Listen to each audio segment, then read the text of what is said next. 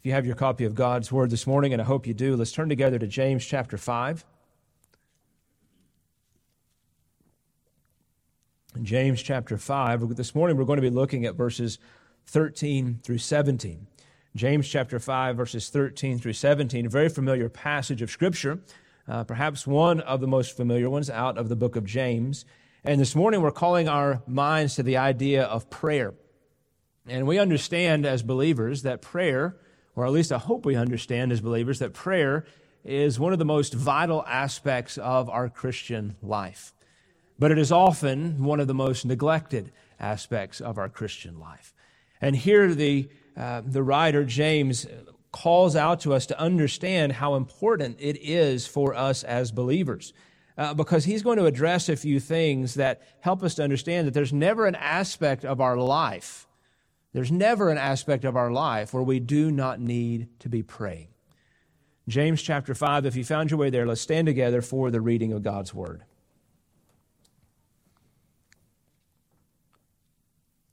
Verse 13, is anyone among you suffering? Then he must pray. Is anyone cheerful? He is to sing praises.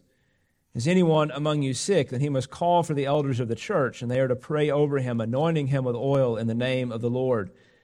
And the prayer offered in faith will restore the one who is sick, and the Lord will raise him up, and as if he has committed sins, they will be forgiven him.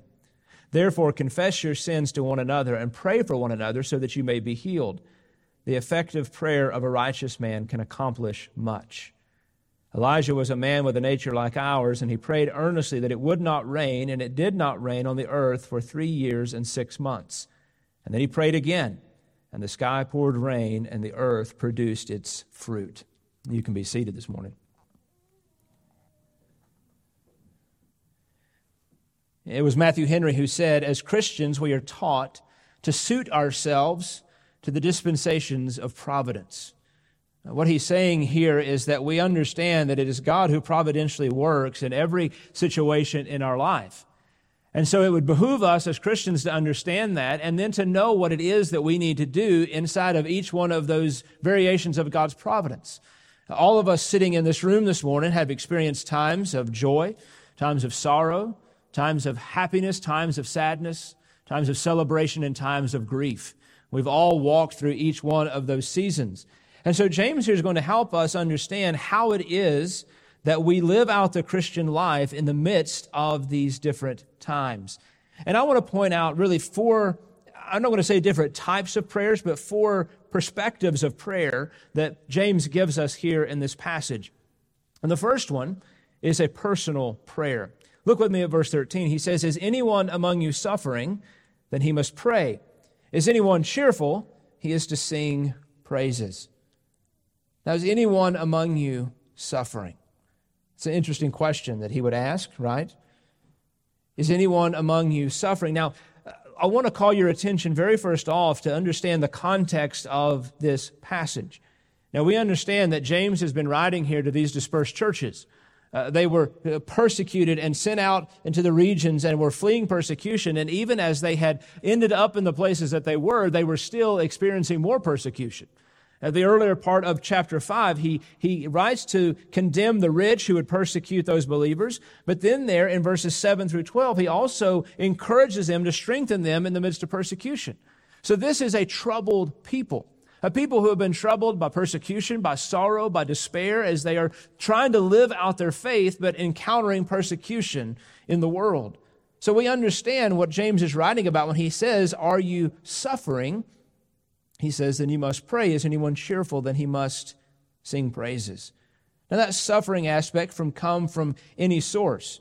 It could come from hardship or discouragement that they were facing from persecution. But it also then could be the idea of being troubled or afflicted in our minds. Any one of us in this room who have experienced hardship and discouragement understand and know that it's not oftentimes just what we experience physically on the outside in the midst of discouragement, but really the hardest part of walking through those seasons is what happens on the inside of us. What happens spiritually and mentally as we try to walk through those different seasons of life. Now, as we talked about just last week, we're not experiencing severe persecution in the United States at any moment. But I'd say that probably any one of us in this room at some point in our life have experienced some type of persecution for our faith. Whether it was a stand that we took with a family member about a sin issue, or maybe a situation at work where we stood up for our faith and were either ridiculed or perhaps punished for that, for the stand that we took. We understand what it means to walk through this kind of discouragement and this kind of thing that would afflict our mind. Perhaps this morning you find yourself there.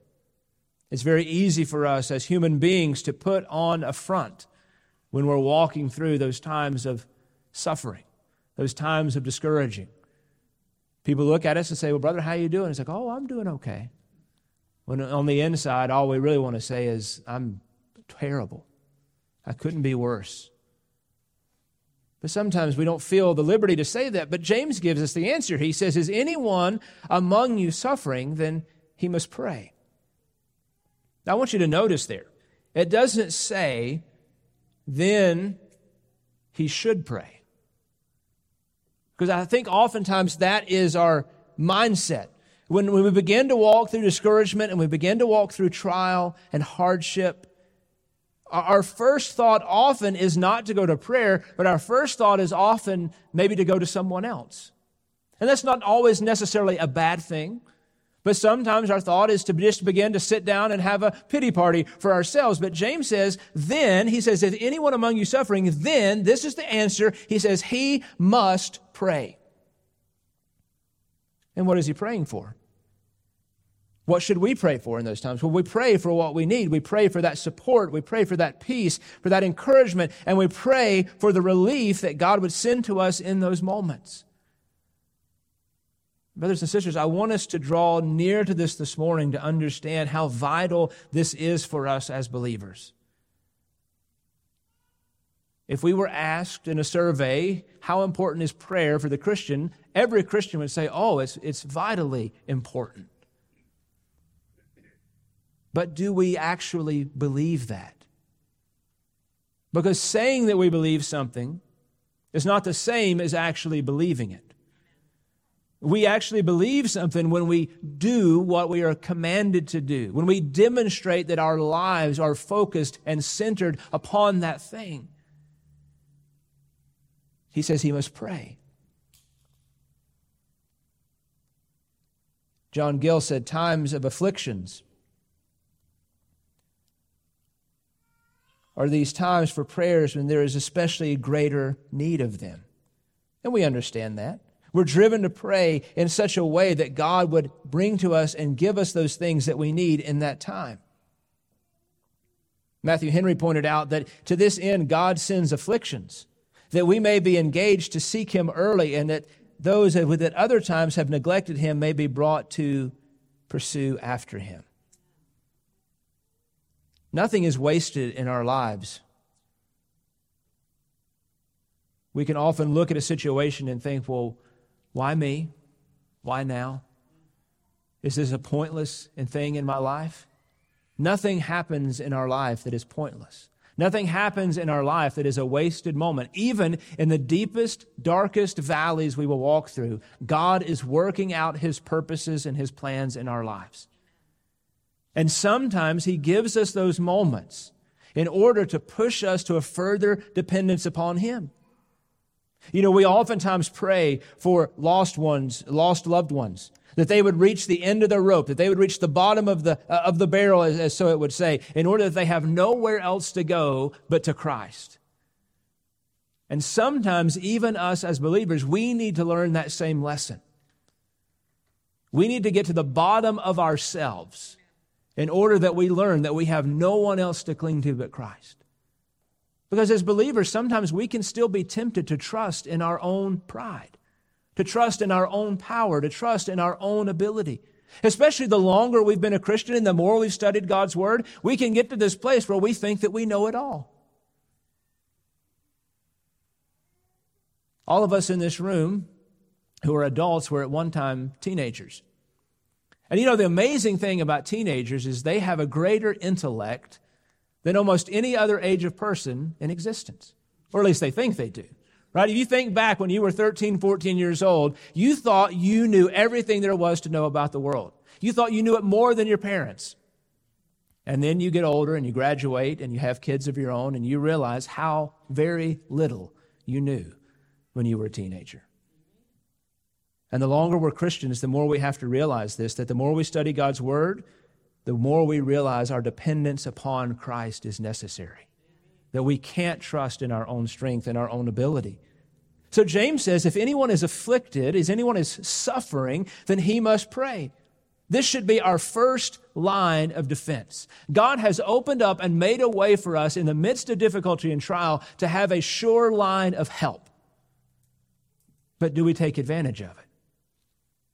You know, there's an old hymn that says, what a friend we have in Jesus, all our sins and griefs to bear. What a privilege to carry everything to God in prayer. In the latter part of that verse says, oh, what peace we often forfeit. Oh, what needless pain we bear, all because we do not carry everything to God in prayer. Take it to Him. Pray. Your first response, take it to the Lord in prayer.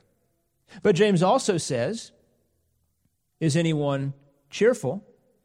Then he must sing praises.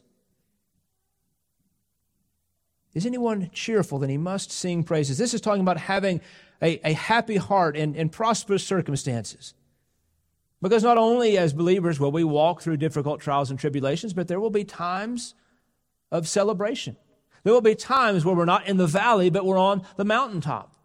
And the same temptation to forget to pray when we're in the valley can be the same temptation to forget to praise God when we're on the mountaintop.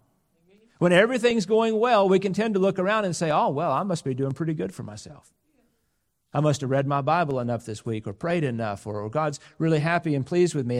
And we begin to think, again, that it's all about ourselves. And we're so content in the hard work that we've done and the ability that we've put forth that we forget that what we experience in times of joy is the same blessing and providence of God that we experience in times of trial. And if we are to pray in times of difficulty to demonstrate our dependence upon God, we are to praise in times of prosperity, again, in order to demonstrate our dependence upon God.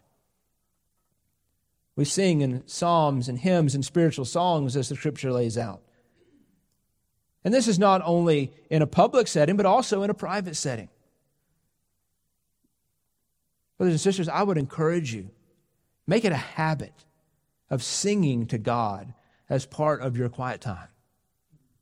Make it a habit of singing to God as part of your personal worship. Don't just pray, but sing.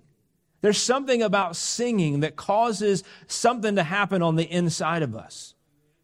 It brings us from a place of just being more withdrawn in something to explaining and exuding those things that are sometimes that we don't even feel necessarily yet, but we verbalize it through song. That's why when I look around and sometimes I see people in places that I've been preaching before. I remember one time very vividly preaching in a church many years ago, and so I was up on the platform and I'm looking out as the congregation is being led in song, and you look around the room and you see some people that are just standing there. And they're not singing. Now, I don't know why they weren't singing, but I do know this, they should be singing. People say, well, I don't feel like it. I don't feel like singing. You don't know what's going on. I understand. I know. But it's when we don't feel like singing that we need to sing all the more. Amen. That we need to open our mouths and say what great hymn writers of the past will say for us on our behalf, to help us and to draw us nearer to Him. So if we are sorrowful, we pray. If we are cheerful, we sing praises. There are times when God is doing so much wonderful things in our lives, and we must remember to give Him praise and honor and glory in the midst of it. Affliction calls for prayer, and joy calls for singing. What this helps us to understand is what Calvin said, that there is no time in which God does not invite us to Himself. Think about that. There is no time in your life when God is not standing there saying, come unto me, all ye who are heavy laden, and I will give you rest. In times of sorrow and times of joy, God is inviting us to come to Him in prayer. Now, what does this mean for us? I want us to really consider this fact of how wonderful prayer is and what a blessing that God has given to us as believers. If you were to go back in the Old Testament and to tell some of the Old Testament saints, you can have a direct access to God in prayer, they would have been like, what do you mean? I mean, we don't have to go to the high priest? We can go directly to God. They would have been so excited to know this and to understand this, that we don't have to go to a priest or to a pope. We can go directly to the throne of grace through what Christ has done on our behalf. We have access to the God of all the universe. You might be able to pick up the phone and call the White House and have a direct connection with the president. But you know what? That pales in comparison with the power that you have, not by picking up the phone, but just by going to the Lord in prayer. Everything that you need for each situation of life is found in prayer and in praise. It's a necessary and appropriate thing for all the seasons of our lives. And brothers and sisters, we must make it central for us. So this is a personal thing. It's a personal prayer because he's talking about what we do in the midst of suffering. He says, are you suffering? Then you must pray. Are you cheerful? Then you're to sing praises. But the second perspective of prayer that I want you to see here is a public prayer in verses 14 and 15. He says, is anyone among you sick? Then he must call for the elders of the church, and they're to pray over him, anointing him with oil in the name of the Lord. And the prayer offered in faith will restore the one who is sick, and the Lord will raise him up. And as he have committed sins, they will be forgiven him. Now it's interesting. I will be one to freely admit that I was somewhat taken aback as I studied this verse this week. Because we always hear this verse, and this verse is oftentimes used in reference of just any generic thing of anyone being sick who's being prayed for. Now let me be clear here. The Lord does heal those who are physically sick. We see that from the Scripture. But it's interesting that many commentators look at this phrase and look at this word, and you look at the original language that James uses here and then set it in the context of what he's talking about here, and believe that James is not so much, again, speaking here about physical illness as he is emphasizing what he has already spoken about in verse 13. That he's talking about those times of spiritual and mental anguish and sadness and sorrow, and not physical illness so much. Now, physical illness can sometimes be a result of those things. In fact, this word that James uses here in verse 14, about half the times that it's used in the New Testament, it's used in reference to physical illness, and about half the times it's used to spiritual or physical downtroddenness or sorrow. And all but 3 times when it's used in the epistles, it's used again for that idea of being mentally, physically, spiritually exhausted in the midst of trial and tribulation. And I think as we look at the context of what James is talking about here, that seems to make the most sense of what he's trying to describe here. Because he then talks about one who is in sins, that their sins will be forgiven them. And then in verse 16, he goes on to confess your sins one to another. And the idea of doing away with those things that sometimes can cause us to be spiritually distraught, spiritually downtrodden. He says, is anyone among you sick? Are you experiencing the weariness that this world brings upon you? Does your faith feel weak? Does your conscience feel downtrodden? Because we do not escape the trials of this life. We emphasize the same thing that we emphasized in the previous verse, that as believers, we are going to experience times of difficulty and times of persecution. We're going to experience those mornings where we wake up and things just don't feel right on the inside. And we struggle. And we say, Lord, what's going on? Why am I feeling this way? And we can't pinpoint it to one particular thing or the other sometimes. But James is re-emphasizing this. He says, are you sick? Is it a sickness that you've prayed about, a suffering, a downtroddenness that you've prayed about, and yet still nothing has happened? He says, then, he says, you must call for the elders of the church. He's talking about those who are the officers in the church, the pastors of the church, those who have been trusted with the spiritual care of the congregation. He says, call for them. I want you to emphasize and note that word there. He must call for the elders of the church. I love what William Barclay said about this. He says, there is no promise here that the elders shall have mysterious powers of discovering that any member of the flock is ill when nobody, not even the sick person, tells them. As a pastor, let me tell you this morning, the only way that we know that you need prayer is if you call us. Text us, email us, whatever you want to do, whatever your preference is. But when Wes and I wake up in the morning, we don't have a letter there on the bedside table from the Lord that says, Sister so-and-so is sick, Brother so-and-so is discouraged. The only way that we know is if you tell us. And our commitment to you this morning is that we will do what the book of Acts says.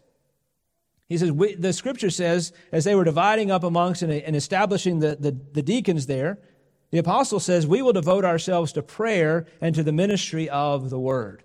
Pastor Wes and I will commit to do these things for you. We committed to the ministry of the Word, and we will commit ourselves to prayer, and we would love to pray for you in the situation that you're in. But we have to know. You have to tell us. And let me just, as a side note this morning, don't depend on someone else to tell us on your behalf. Now, I'm not saying that that person would maliciously do that, but we're all human, right? And I've had a situation where I didn't find out about someone who was sick, and I said, well, why didn't you let me know? And it's like, well, I told somebody to tell you. And again, I don't think they did it maliciously. They just let it slip their mind. But just call us, tell us. Because this is such a joyous part of what it means to be a pastor, is that we can pray for those who are sick. He says that they should call for the elders of the church and that they would pray over them. What are they praying for? They're praying for the recovery of their strength, praying for the recovery of their health, praying for the recovery of those things that they're walking through, praying for the alleviation of the trial and the tribulation. And James says that they were to anoint him with oil in the name of the Lord. Now, there's a lot of different perspectives here on what was happening here as they were anointing with oil in the name of the Lord. In the time in which James was writing, oil was used in a very medicinal way to treat wounds. They would rub oil on places on the body as a way to treat those wounds and to bring healing to them.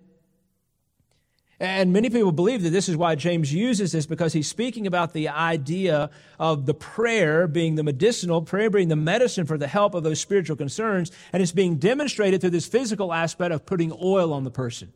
As if they were putting oil on a physical wound, they're putting oil on this spiritual wound to bring this restoration back to them. Now, I want to point out here, but not that very many of us in this room may know what this is, but the Roman Catholic Church has a rite or a ritual that they follow called extreme unction. And it's where when someone who is dying, they will come to them and they will put oil upon them, and they believe that this oil and this process has a power for that person.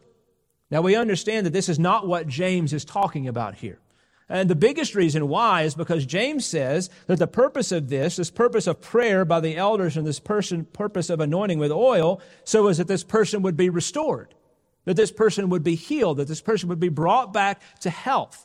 Whereas in the Roman Catholic rite of extreme unction, it's expected that this person is being anointed with oil so that they are going to die. So we understand the separation here, that this is not talking about what the Roman Catholic Church would proclaim it to be. But James says in the midst of this prayer, and we said it's a public prayer because you've called for the elders, you've made the notice public, you've told someone about it, you've told the elders so they would come and pray for you. And he says the prayer offered in faith will restore the one who is sick. Now, what is a prayer that is offered in faith? Well, it's a prayer that is proceeding from faith. It's a prayer that believes that God will do what He's promised He's going to do. It's a prayer that believes in the truth of what God's Word has said. He says, if you call on me, I will hear you. Ask me, and I will give it to you. It's a prayer that's given in faith. It's a prayer that is offered by the elders, but it's also a prayer that is joined in with in faith by the sick person. There are two necessary components here. The elders are praying in faith, but that person is praying alongside of them, believing in faith that God will do what He said He's going to do. That's not the elders here that have the power. There's nothing about the elders here that is more powerful than anything else. It is God who is doing the work in the midst of this person's life. He is just using the elders as this means by which this prayer is being given. It is a confident prayer.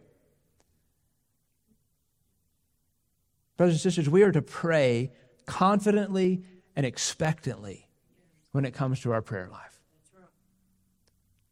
I know I have often been guilty of praying cheap prayers because I was afraid to pray confidently about God to do something in a situation. We pray, Lord, we pray for this person that your will would be done. Now, there's nothing, in a sense, wrong with that prayer. But oftentimes why we pray that is because in our minds we're like, well, we should pray for God to heal this person, but what if this person gets sicker and dies? What's that person's family going to think about me? Right? What are they going to think about my prayer life? If I prayed and said, God, heal this person, bring healing to them, touch them, bring them out of this season, bring them out of this depression, bring them out of this discouragement, and then things get worse, that's going to look bad on me. And so we're tempted to pray cheap prayers. And we don't pray confidently. We don't pray expectantly. We don't pray in faith.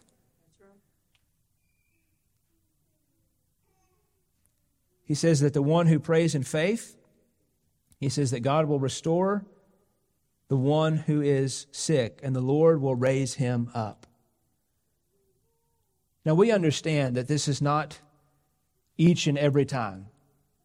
That every time someone who is discouraged, someone who is sick, someone who is weary, someone who is downtrodden, that not every single time is the Lord going to bring a full restoration, because there are times where God allows people to walk through seasons of these things for longer periods of time.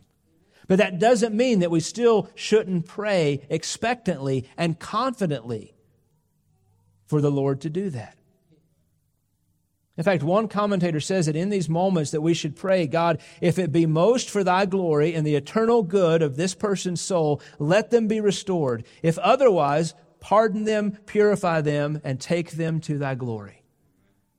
We pray expectantly, we pray believing, we pray in faith, and then what God does is up to Him.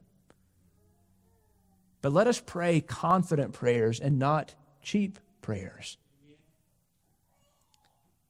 He says, if anyone has committed sins, it shall be forgiven him. Now, this is not a question of if someone has committed a sin, for we know that everyone has sinned. We've all sinned and fallen short of the glory of God. But James is pointing out the fact that we see in Scripture that sometimes, not all the times, let me be clear on this, but sometimes the discouragement, the sickness, the weariness that we feel in our lives results from the sin in our lives. There are times when we have allowed sin to enter in unrepentantly. We've done something, and that has caused us to be away from the Lord. And the Scripture tells us that God chastises them who He loves. And so God will bring things upon us in order to draw us back to Him and to discipline us to turn away from those things in our life. And what a beautiful promise it says here, that as we pray and as we are recognizing this fact, James is assuming here that if one is drawing near for the elders to pray for him and drawing near to the Lord, that he's going to recognize the fact of this sinful place in his life, that the Holy Spirit is going to reveal that to him. He says, and those sins will be forgiven him. Forgiveness is sought, and then forgiveness is given. Trust in the Lord's work. He says, call the elders, have them come to you, pray for you, that you may be healed. So that was a public prayer. Thirdly, I want you to notice a private prayer. Now, I want you to pay careful attention to this morning. Verse 16. He says, therefore confess your sins to one another and pray for one another, so that you may be healed. The effective prayer of a righteous man can accomplish much. Confess your sins one to another. How often do we do this? Now, James here is not talking about the idea of calling up your friend and confessing every single sin that you've committed in the day previous. He's not speaking to the idea of going to a pope or to the priest and confessing sin in order to receive forgiveness or penance from that priest. But what he is talking about, the sins that we commit against one another. He says, confess those sins to each other. Because confession of sin humbles the soul. It causes us to this place that we are humble before one another to confess, brother or sister, I think I offended you. Or brother or sister, you offended me. We need to talk through these things. He says, confess your sins one for another. Why does he say to do this? He says, confess your sins one to another, and then what? Pray for one another so that you may be healed. So he's talking about those who are walking through this seasons of discouragement, of trial and tribulation. He says, not only should you pray yourself, not only should you sing praises, not only should you call for the elders, he said you should confess these things one to another and then pray for one another. Now, verse 14 and 15, I told you the commitment that we as elders make to you as the church to pray for you, and to pray for you in those situations that you let us know about. But here in verse 16, what we find out is the promise that we must make to one another. That we will pray for one another. Because prayer is the best thing that we can do for each other. How can we best encourage and support each other in the faith? By praying for each other. By spending time. Not just saying, Father, bless the members at Barberville, but by spending time praying specifically for one another. I keep in my bag over there in my office, I have one of the church directories. And so I'll pull it out, and I'll go through, and I'll pray by name down the list. And I don't say that this morning to brag on myself. I say it because I want to encourage you to do the same. If you don't have a copy of the directory, we'll get you one, but put it inside your Bible, put it inside your prayer notebook, and pull it out, and each day pray for one family, for two families. And what you're going to find is it draws you into closer intimacy with the body of Christ. Because every single day you're going before the throne of grace with somebody that you know, and you can pray about situations for them. Brothers and sisters, ask each other, how can I be praying for you this week? And write it down. Write it there in the directory. I'm praying for them about this particular thing. And what a blessing it is as we pray for one another. The beautiful thing about praying for the body of Christ and praying for one another is that if we pray enough for someone, we can't be upset at them. Because the Holy Spirit softens our heart. The Holy Spirit brings us to this place.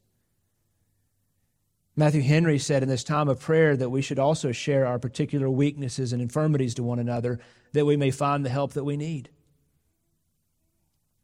There's nothing more encouraging as a believer to know that someone is praying for you on your behalf. When you're walking through a difficult season, when things are not going your way, when you're sick, when you're troubled, when you're discouraged, to know that you can reach out to someone and say, hey, I'm walking through this. Would you pray for me? And to know that when they say yes, that they really mean it. They're not just saying yes in the moment, but they really mean that they're going to pray for you. And to know that they're lifting you up before the throne of grace in order that you might walk through this situation, that you may be healed, that you may be encouraged, that you may be strengthened. He says, confess your sins, pray for one another. Why? That you may be healed.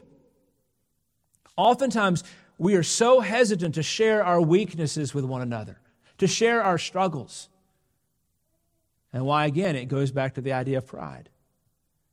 Well, I'm a deacon, I'm a Sunday school teacher, I'm a pastor, I'm a longtime church member. If I tell somebody that I'm struggling with this, what are they going to think about me? If I tell somebody that I'm struggling with this, they're going to think less of me. May it never be so. And if you're tempted to think less of someone because they confess to you a need, then you are the one who needs to repent. But brothers and sisters, let us know that we love each other enough in this congregation that let us confess our needs to one another, that we can pray for one another. Because we want to see people healed. We want to see people walking in victory, walking in the power of the Spirit. And notice what he says here at the end of verse 16. He says, the effective prayer of a righteous man can accomplish much. What does he mean by this? The effectual prayer of a righteous man. Now, who makes it effective? God is the one who makes it effective.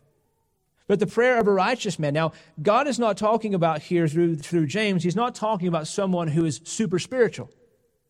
He's talking about a man who has been justified by Christ. We are righteous not because of anything we've done, but because of what Christ has done on our behalf. So he's talking about the prayer of a believer, the prayer of one who loves the Lord and has committed himself to God. Now, he says it's the prayer of a righteous man. Why? Because as unpopular as it is to say today, God does not hear the prayers of the ungodly. Proverbs 15, the sacrifice of the wicked is an abomination to the Lord, but the prayer of the upright is his delight. Proverbs 15:29, the Lord is far from the wicked, but he hears the prayers of the righteous. We have access, direct access to God. And as we pray to him, he hears our prayers, whereas he does not hear the prayers of the wicked. He does not hear the prayers of the unrighteous. He hears our prayers. We have that access to him. So how are we to pray? We are to pray earnestly and effectively. Not just plain prayer, not just lip service, but this type of effectual prayer is a type of prayer, as John Gill put it, a fervent prayer that has power and energy and life in it, which is with the Spirit and with the understanding, with the heart, even with a true heart, and in faith, which is put up with a fervency and not in a cold, lukewarm, lifeless, formal, and customary way. We can be tempted, as I said earlier, to pray cheap prayers, but we can also be tempted to pray easy prayers. Prayers that are just almost habitual. Lord, I pray for my family. Pray that you would bless them. Pray that you would bring them to Christ. Lord, I pray that you would watch over, be with our government. Help the situation in our country. Bring peace to the war-torn areas of the world. But do we really mean it? Is it fervent prayer with power and energy and life, with a true understanding of what God is doing, with a heart that is desiring to actually see those things happen? Do we weep in our prayers? Do we cry out to God saying, God, would you work in this situation? I can remember many times, and confessing this morning, far fewer times than I wish that it were, of being brought to tears in prayer, praying for someone, praying that God would help them in their situation, praying that God would save them and bring them to faith. And that's how it's supposed to be. That we pray prayers that we genuinely believe. When we pray effectively, when we pray effectual prayers, that means that we genuinely believe that God is going to do what he said he would do. And not just praying because we feel like we're supposed to pray about something. Now, the word here that is translated effectual or effective is translated differently in a few different translations. In the Vulgate, they translated it daily. So it means like to pray without ceasing. The daily prayer of the righteous man will avail us much. Speaks to the idea that prayer should be a constant part of our lives. That we should always be in an attitude and a spirit of prayer. That at every moment, we're just a word away from the throne. That at every moment, it's just this immediate idea that we're just right there, that we can go right to the Lord in prayer. Some translations have translated it inspired.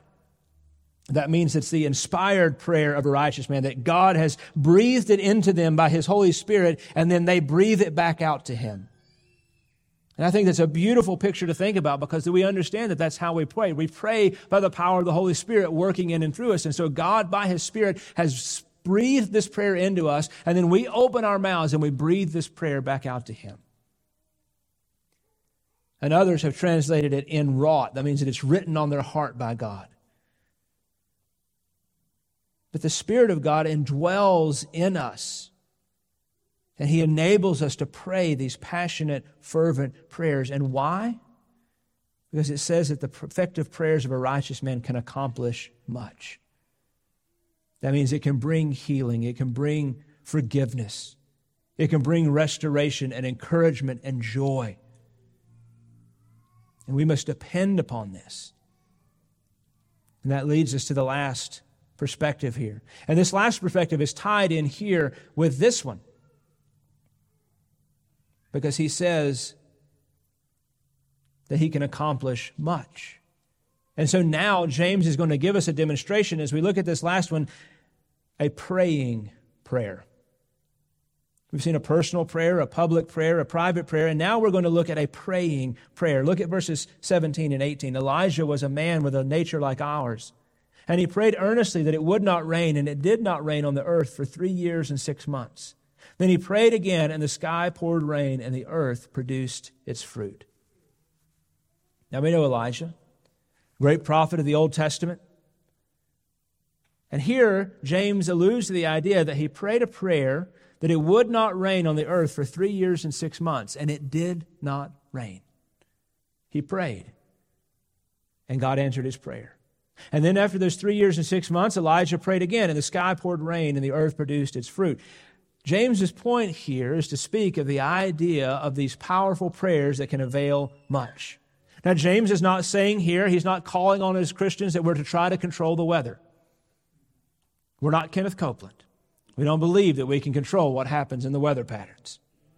But really, there's a broader picture here, because this rain coming after a season of drought, again, is this idea of restoration and this idea of fruitfulness, which is the whole thing that James has been trying to say. He says, you're walking through a season of discouragement and trial and tribulation, and if you pray, God will give to you the restoration that you need.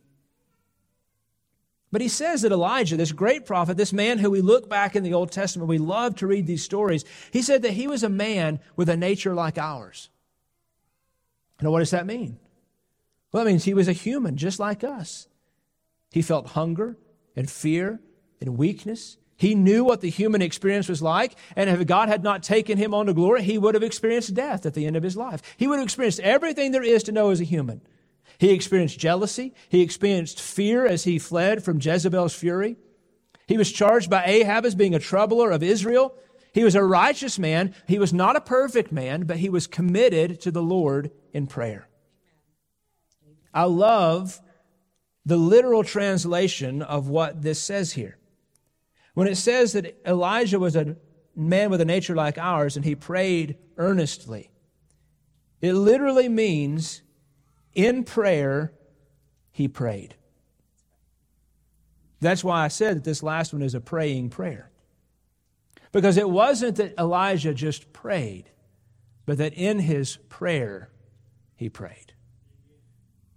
It wasn't just lip service. It wasn't just something to do because he had to do. But he prayed with powerful engagement. He prayed desperately seeking the Lord. He prayed believing that God would answer his prayers, and he prayed consistently until he saw an answer. When the Lord lays something upon our heart to pray for, far too often we give up way too soon. When we pray until the Lord gives us an answer. Sometimes the answer is what we prayed for, and sometimes it's not. But it's still an answer to prayer. Sometimes the Lord answers a prayer in a day, in a week, in a month, in a year. Sometimes the Lord waits 20 years or 40 years. Sometimes you may pray for something the entirety of your life and never see the answer come until after you've been dead and gone. But you keep praying. You pray expectantly. You pray with power, because just because you don't see the answer in your timetable does not mean that your prayers are not availing much. It does not mean that God is not working. It just means that we're submitting ourselves to the timetable of the Lord and His purposes and ways. As I look around the room this morning, I can see people and situations and circumstances that I can remember praying for on many occasions. Sometimes for a short period of time, and sometimes for many years. But the Lord answered the prayers. He answered what we asked Him to do. And this is what James is writing us to do. If you're discouraged, if you're tribulated, if you're in tribulation, then pray. Are you cheerful? Then sing praises. Call for the elders of the church that they may pray over you. But brothers and sisters, above all, believe in the power of prayer. Don't neglect it. Don't neglect what God can do through powerful, fervent praying. There's so many testimonies again this morning as I look around the room, so many testimonies in this room of what God has done through the power of prayer. Not because one specific person prayed and they had the power, but because brothers and sisters in Christ, righteous people, righteous by the blood of Christ, prayed and believed God to do something. Let's believe God together as we pray. Father, this morning we thank You for this time. We thank You for Your word. And Lord, help us. Help us to believe what Your word tells us here. Lord, perhaps there's one here this morning who it's hard for them to believe this. The situation that they're walking through seems overwhelming. The trial that they've been in the midst of has gone on, and they seem to have lost the hope that they need. Father, comfort them this morning with Your word, that they should pray, that they should seek Your face, that they should draw near to You. They should come and have the elders of the church pray for them, to lift them up before the throne of grace. That they should confess to one another and have their brothers and sisters in Christ pray for them. Regardless of how they feel people might think about the situation, Father, give them the strength to do what they need to do. That, Lord, You might work in the midst of their life. Lord, that You might bring them the grace that they need in those circumstances. Father, Your word promises that You are a source of help and strength for us in the midst of trial. Help us to stop trusting in our own strength and our own ability. Lord, there's probably some in the room who are on the mountaintop in the moment. They're not praying for deliverance. They're not praying for strength. But Father, help them to sing. Help them and remind them of their dependence upon You and the fact that they're where they are right now because of Your goodness and graciousness in their lives.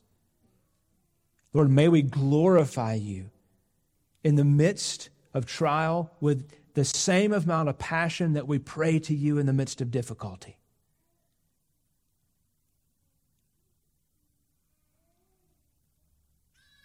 Lord, may we not miss the point of James's instruction to us this morning.